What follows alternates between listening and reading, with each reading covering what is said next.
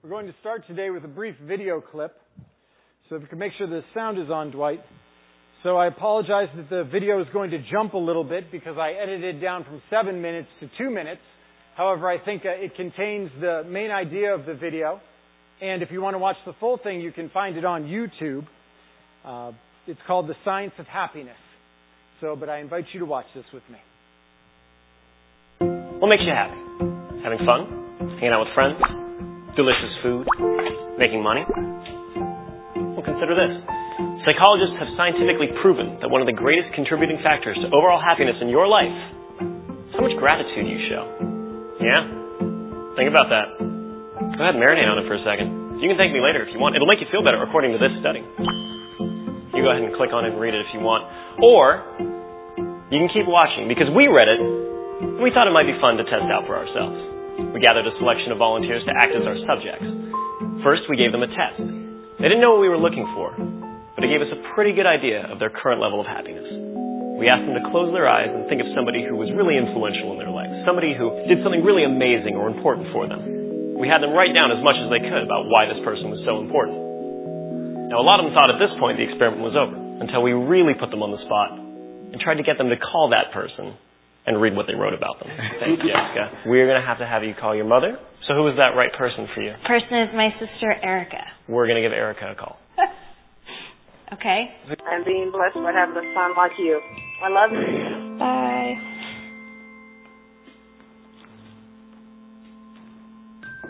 Why did you do this to me? I don't know because they made me do it. Thank you for picking up. Bye, sweetie.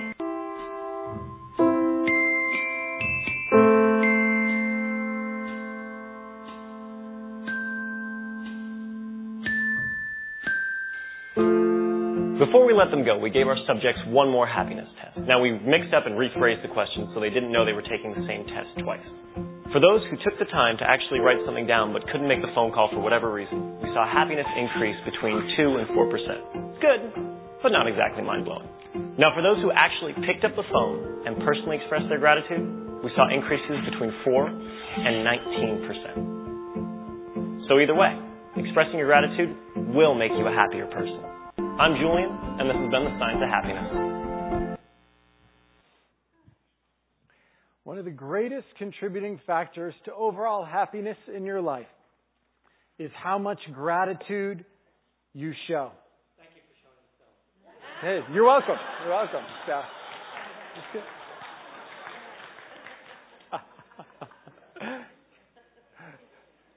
Science has confirmed what Scripture's taught us. Science has simply confirmed what the Bible's always said. Practicing gratitude changes us. Showing gratitude changes us. And so the question is then, why don't we? Why do we struggle with gratitude in our lives? And in today's passage, we're going to see 10 men healed of an incurable disease, and yet only one returns to express gratitude. And it forces us to ask the question, who am I more like? Am I more like the 9 or the one who gratefully returns? And as we read today's passage, how's Jesus inviting us to practice gratitude? How's He inviting you and I to be changed? Let's pray together. Lord, as we open your word, we ask that you'd speak to us. Honestly, Lord, we come and we're not always grateful. We're not always grateful the way that we know we should be, or we feel we should be. So we pray that even as we study your word and as your Spirit moves, that God, you would help us and that you would make us grateful. That you'd help us to express that. And Lord, that we might leave this place grateful and worshiping and praising you for all that you've done. May we truly give thanks. In the name of Jesus we ask. Amen. Turn with me as we continue our study through Luke's Gospel. As we continue our study, we are in Luke chapter 17. Luke chapter 17, starting in verse 11. Picking up where we left off, Luke 17, verse 11, it says, "On the way to Jerusalem, Jesus was passing along between Samaria and Galilee. And as he entered a village, he was met by 10 lepers, who stood at a distance and lifted up their voices, saying, 'Jesus, Master, have mercy on us.' And when he saw them, Jesus said to them, 'Go and show yourself to the priests.' And as they went, they were cleansed. Then one of them, when he saw he was healed, turned back, praising God with a loud voice. He fell on his face at Jesus' feet, giving him thanks. Now he was a Samaritan. And then Jesus answered, 'Were not 10 cleansed? Where are the other 9? Was no one found to return and give praise to God except this foreigner?' And he said to him, 'Rise and go on your way. Your faith has made you well.'" So this short account, it opens and a fearful thing happens, because on the road, Jesus is met by 10 leopards. And so, there are some who thought that was kind of funny. All right. I got that on my system. On the way to Jerusalem, the gospel tells us that Jesus encountered 10 lepers. Now, no one knows exactly what diseases men had. They're not, the word here used for lepers actually represented a variety of skin conditions, but there's a good chance it actually was leprosy, which we today know as Hansen's disease. Now, leprosy was common throughout the ancient world, and it does still exist today in pockets around the globe. Leprosy is caused by a bacteria, and it causes sores all over the body, but even worse, what it does is it destroys the nerves. And if you don't have nerves in your hands and in your feet, then you have no protection. You don't have any protection against overexertion or heat or cold or damage. And so those with leprosy would literally destroy themselves because they wouldn't know that they had an infection or that they'd broken a toe or that they were turning to something too hard. And so their injuries would go unnoticed and untreated. And literally, it was a death sentence that was played out slowly over time as the disease progressed and as these men would destroy themselves accidentally. So these 10 men were in a wretched, horrible condition. They were hopeless because there was no known cure to leprosy. And not only was this a death sentence, but these men were utterly alone because leprosy was considered both to be contagious, but it was also considered to make you ceremonially unclean. And so the Jewish law was very specific about those who had such a disease, what they needed to do. And we find in Leviticus 13, it says, "The leprous person who has this disease shall wear torn clothes, let the hair of his head hang loose. He shall cover his upper lip and cry out, 'Unclean, unclean.' He shall remain unclean as long as he has the disease. He is unclean.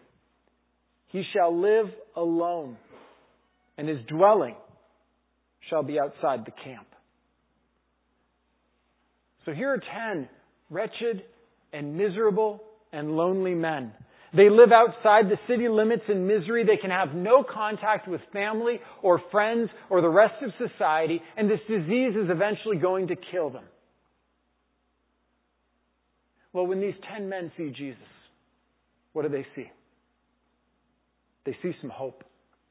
And while it says that they obeyed the law and they maintained a distance, the fact is they cried out to him. And consider the fact that they cried out to him at all. Consider the fact that they approached Jesus at all. Well, maybe they just had nothing to lose. But maybe in approaching Jesus, they'd heard stories.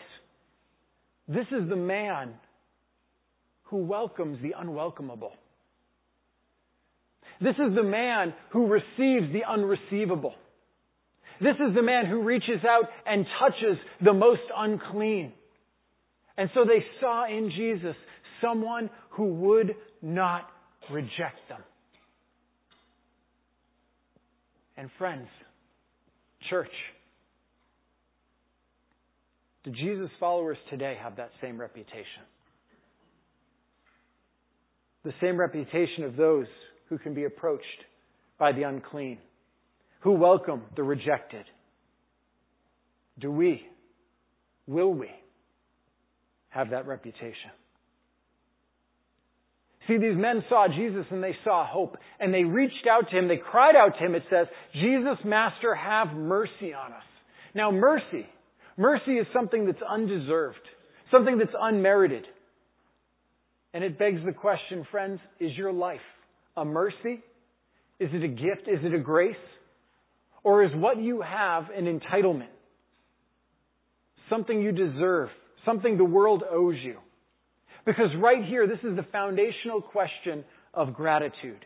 You see, in English, our word grateful comes from the same root word as grace. So when we recognize our lives are graceful, we become grateful.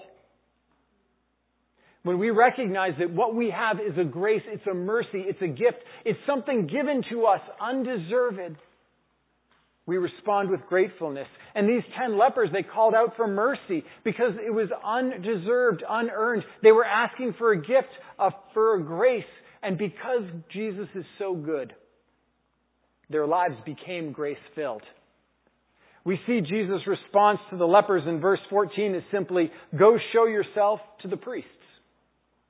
You see, according to the law in Leviticus 13, if we kept on reading, we would see that the priest's job was to examine the skin diseases and to decide if the person was still sick, if he was still infected, whether he was clean or unclean, healed or unhealed, whether they could return to life or not. So Jesus says, go to the only one who can declare you healed, who can declare you clean. And it says that as they went, they were cleansed.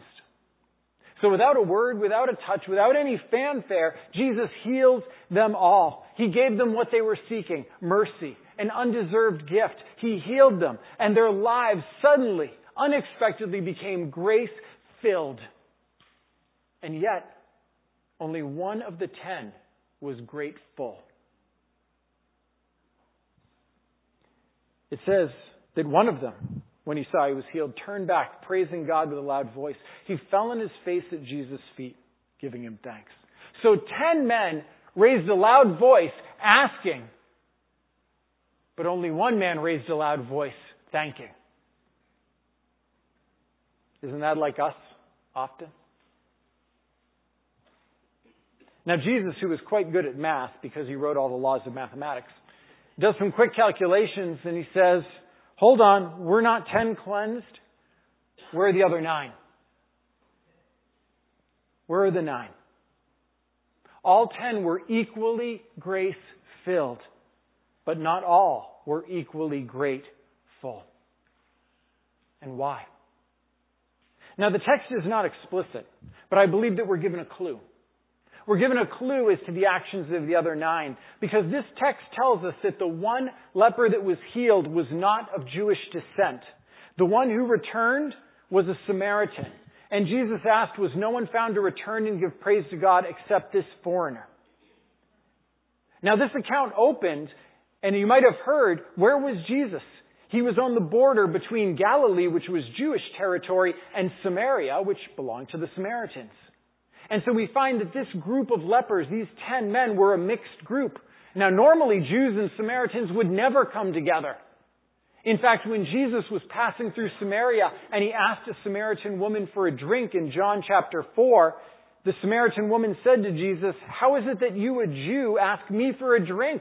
I'm a woman of Samaria. For Jews have no dealings with Samaritans. So here are people that generally have no dealings, but somehow their shared disease, their common adversity has brought them together. It's united them despite their deep divisions, despite their ancestry, despite their religion, despite their history. It's united them in this group of both Jews and Samaritans together. Approach Jesus. And only one returns, and Jesus notes that it's a Samaritan. So what might we presume? We might presume that the other 9 who did not return were Jews. And the one who was grateful was a Samaritan. And the implication would be that the other 9, because of their Jewish heritage, maybe believed they were somehow entitled to be well. That somehow they deserved to be healed. And since it was something that God owed them or they deserved, then thanks wasn't really necessary. But what we find is that this Samaritan recognizes the truth. You see, he knew he wasn't entitled to anything, either by his actions or by his lineage. He wasn't entitled to anything. He deserved nothing. He had neither good works nor did he have the lineage. He had nothing. And so he returns to Jesus because he recognizes that his life has just been grace-filled, and so he's grateful. You see, friends, entitlement, the idea that we deserve or that we're owed something, is deadly. It's deadly to our sense of gratitude. Pastor John Ortberg correctly identifies that the bigger our sense of entitlement, the smaller our sense of gratitude. Our entitlement mindset has led to a proliferation of lawsuits. When we don't get something we really want, we sue somebody. Because if I feel like I'm owed or I'm entitled to something, then when I don't get it, I'm upset, I'm irritated, somebody is to blame. And even if I do happen to get what I want, well, I'm not going to be grateful because I expected it. I deserved it. So the greater my sense of entitlement, the lesser my sense of gratitude. This was really insightfully articulated by comedian Louis C.K. in an interview on Late Night with Conan O'Brien back in 2008. Now, the clip of this video actually went viral on YouTube, and you can find it today by searching "Everything's Amazing and Nobody is Happy," which is a line that Louis C.K. said during the interview. Now, if you go home and Google the clip, be warned that his comments are insightful, but Louis C.K. regularly uses not safe for Sunday morning language. But in the course of the interview, he does tell Conan O'Brien the story of being on an airplane. And he says, "I was on an airplane and there was high-speed internet. And they say, open your laptop and you can go on the internet. And it was fast. It was amazing. And then the thing breaks down. They apologize. The internet's not working. And the guy next to me says, oh, great. This stinks. Like how quickly the world owes him something he knew existed only 10 seconds ago. And it's so funny because it's true. He didn't know it existed. And now the world owes it to him. And he's angry that he can't have it. How quickly and easily we come to believe that the world owes us something, that we're entitled to it, that we deserve it. And if we don't get it, we grumble. And even if we do get it, we're not grateful. Because the greater our sense of entitlement, the smaller our sense of gratitude. And when comedian Louis C.K. was asked what he was trying to say in his interview, he simply said, entitlement, it's a trap. It's an unhappy trap.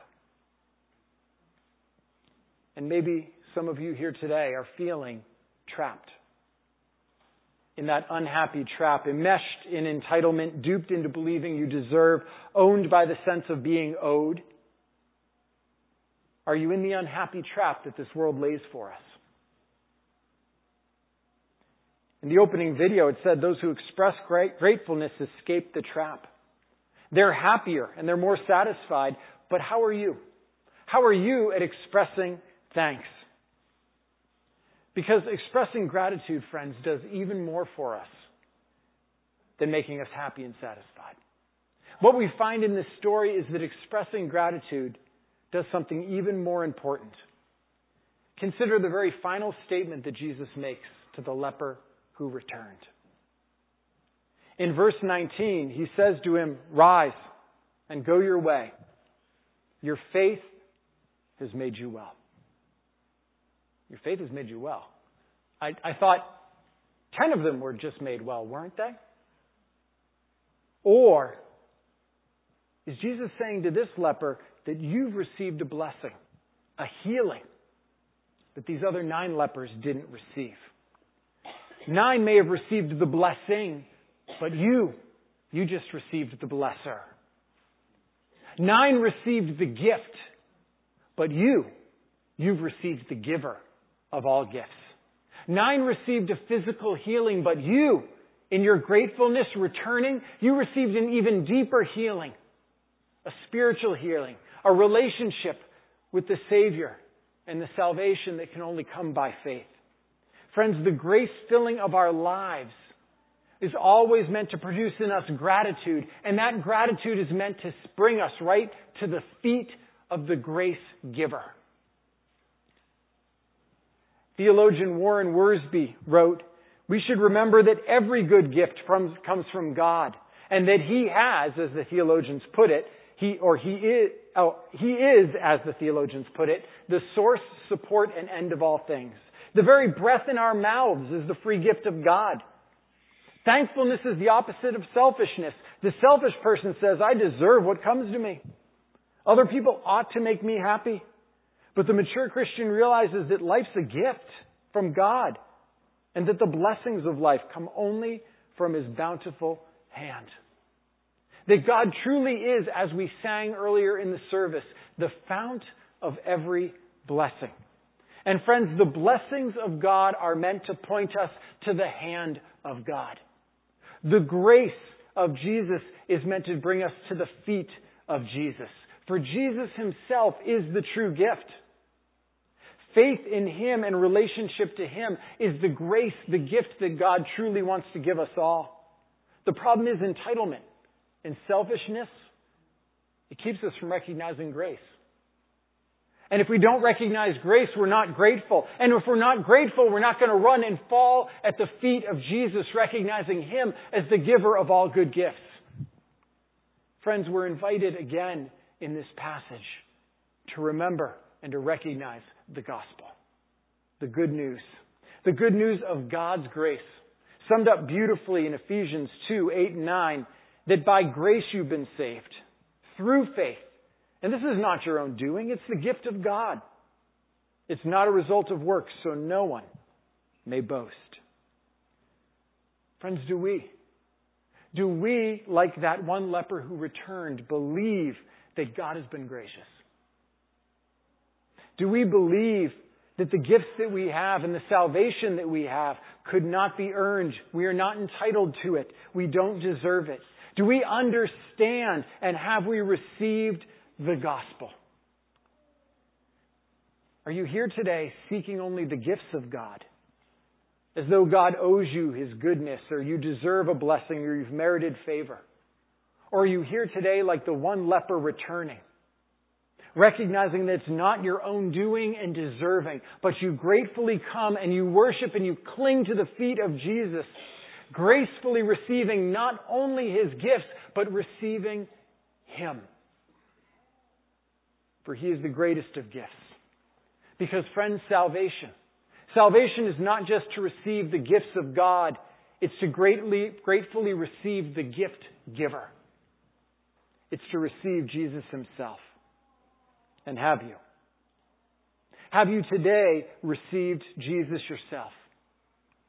Or do you continue on your way, grace-filled in so many ways, and yet ungrateful?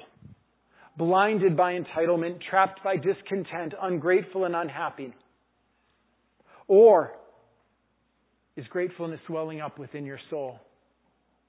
Is gratefulness as you recognize the grace with which your life has been filled, leading you to come and to fall at the feet of Jesus Christ, who is the grace filler, and to receive not just His gifts, but to receive Him?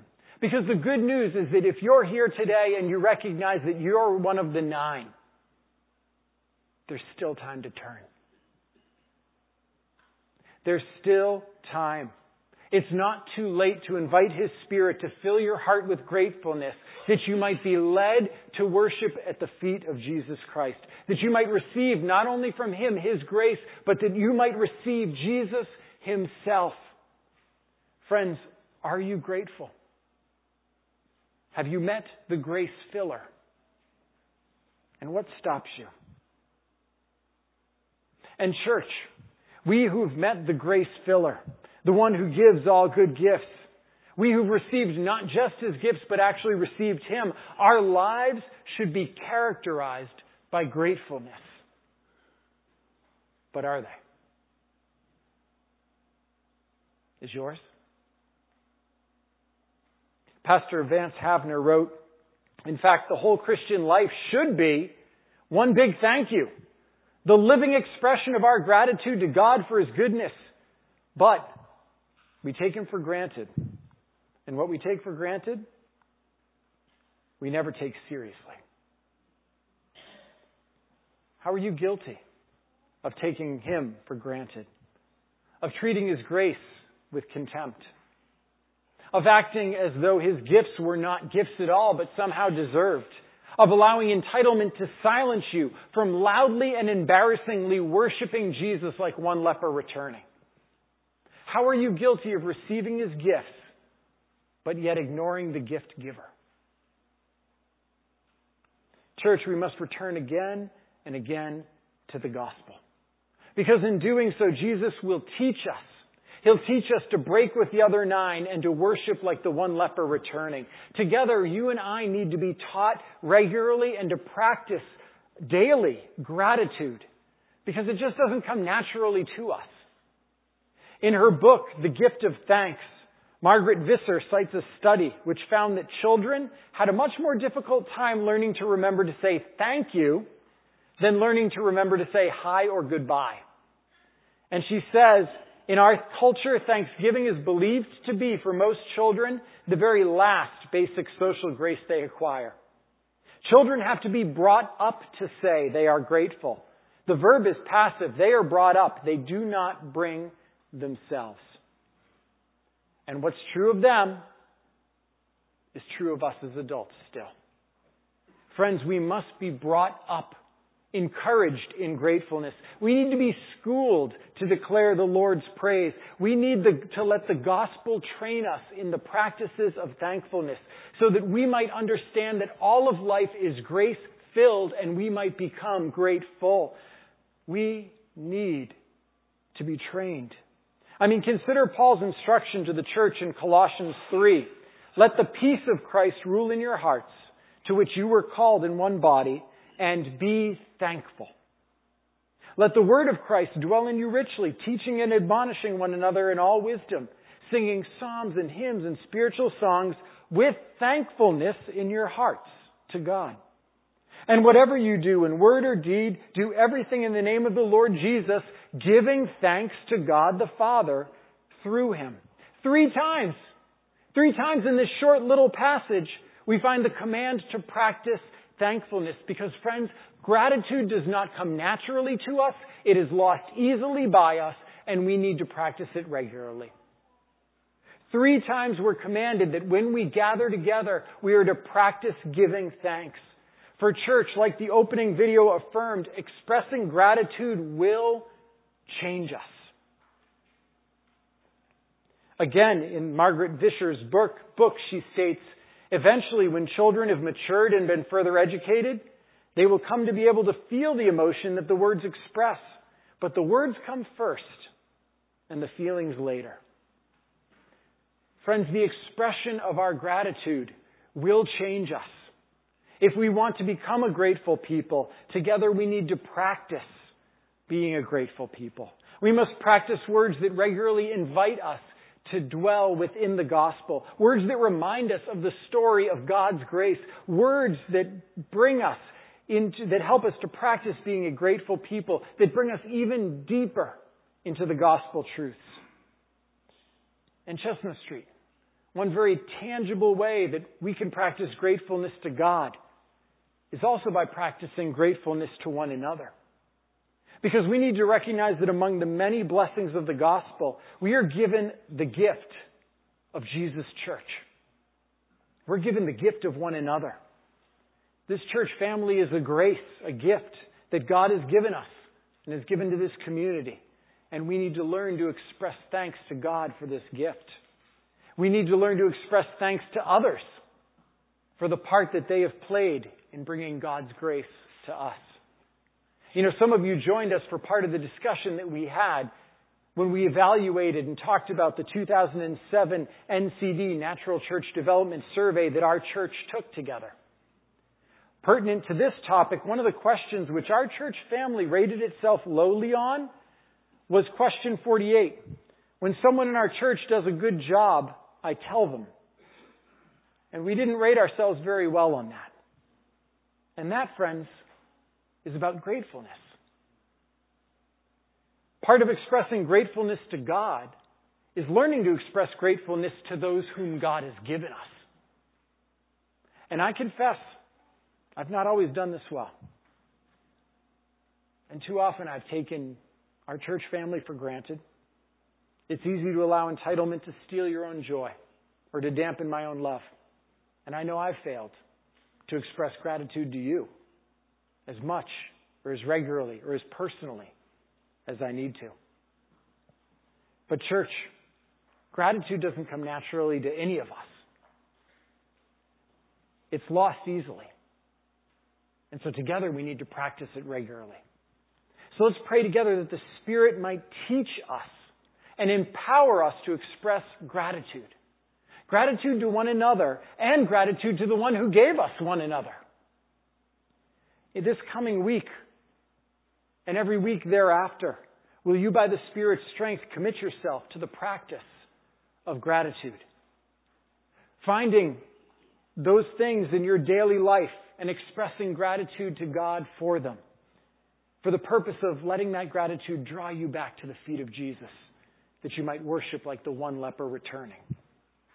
And practice gratitude towards one another every week by the Spirit's strength, committing yourself to go out of your way to express gratitude to at least one other member of our church family. And friends, what if we did that? What if together, by His strength and by the power of His Spirit, we learned again to practice gratitude. A gratitude that drew us back time and time again to the feet of Jesus. A gratitude that took us back time and time again into the gospel. A gratitude that caused us to show gratitude to one another and further worship Him. As that opening video declared, expressing gratitude would change us. How might it change us? Are you ready to be changed? This week, church, how will you give thanks? Let's pray. Father, move our hearts. Move our hearts to thankfulness. Open our eyes to see our world as grace-filled, that we might become grateful, and that we might fall at the feet of Jesus, who has given and provided so abundantly. Open our eyes that we might look upon our brothers and our sisters in this church family, and that you might open our mouths to express our gratefulness for them and for what they do and for how you are using them in our lives and using them in this world. Father, may we be a people characterized and known for gratefulness. May we be a people who worships at your feet like one leper returning, loudly, passionately, with all of our being. Be honored and be glorified in your church, Lord. In the name of Jesus we ask. Amen. Let's stand together. Let's sing of our gratefulness. Let's praise Him with hymn number 560.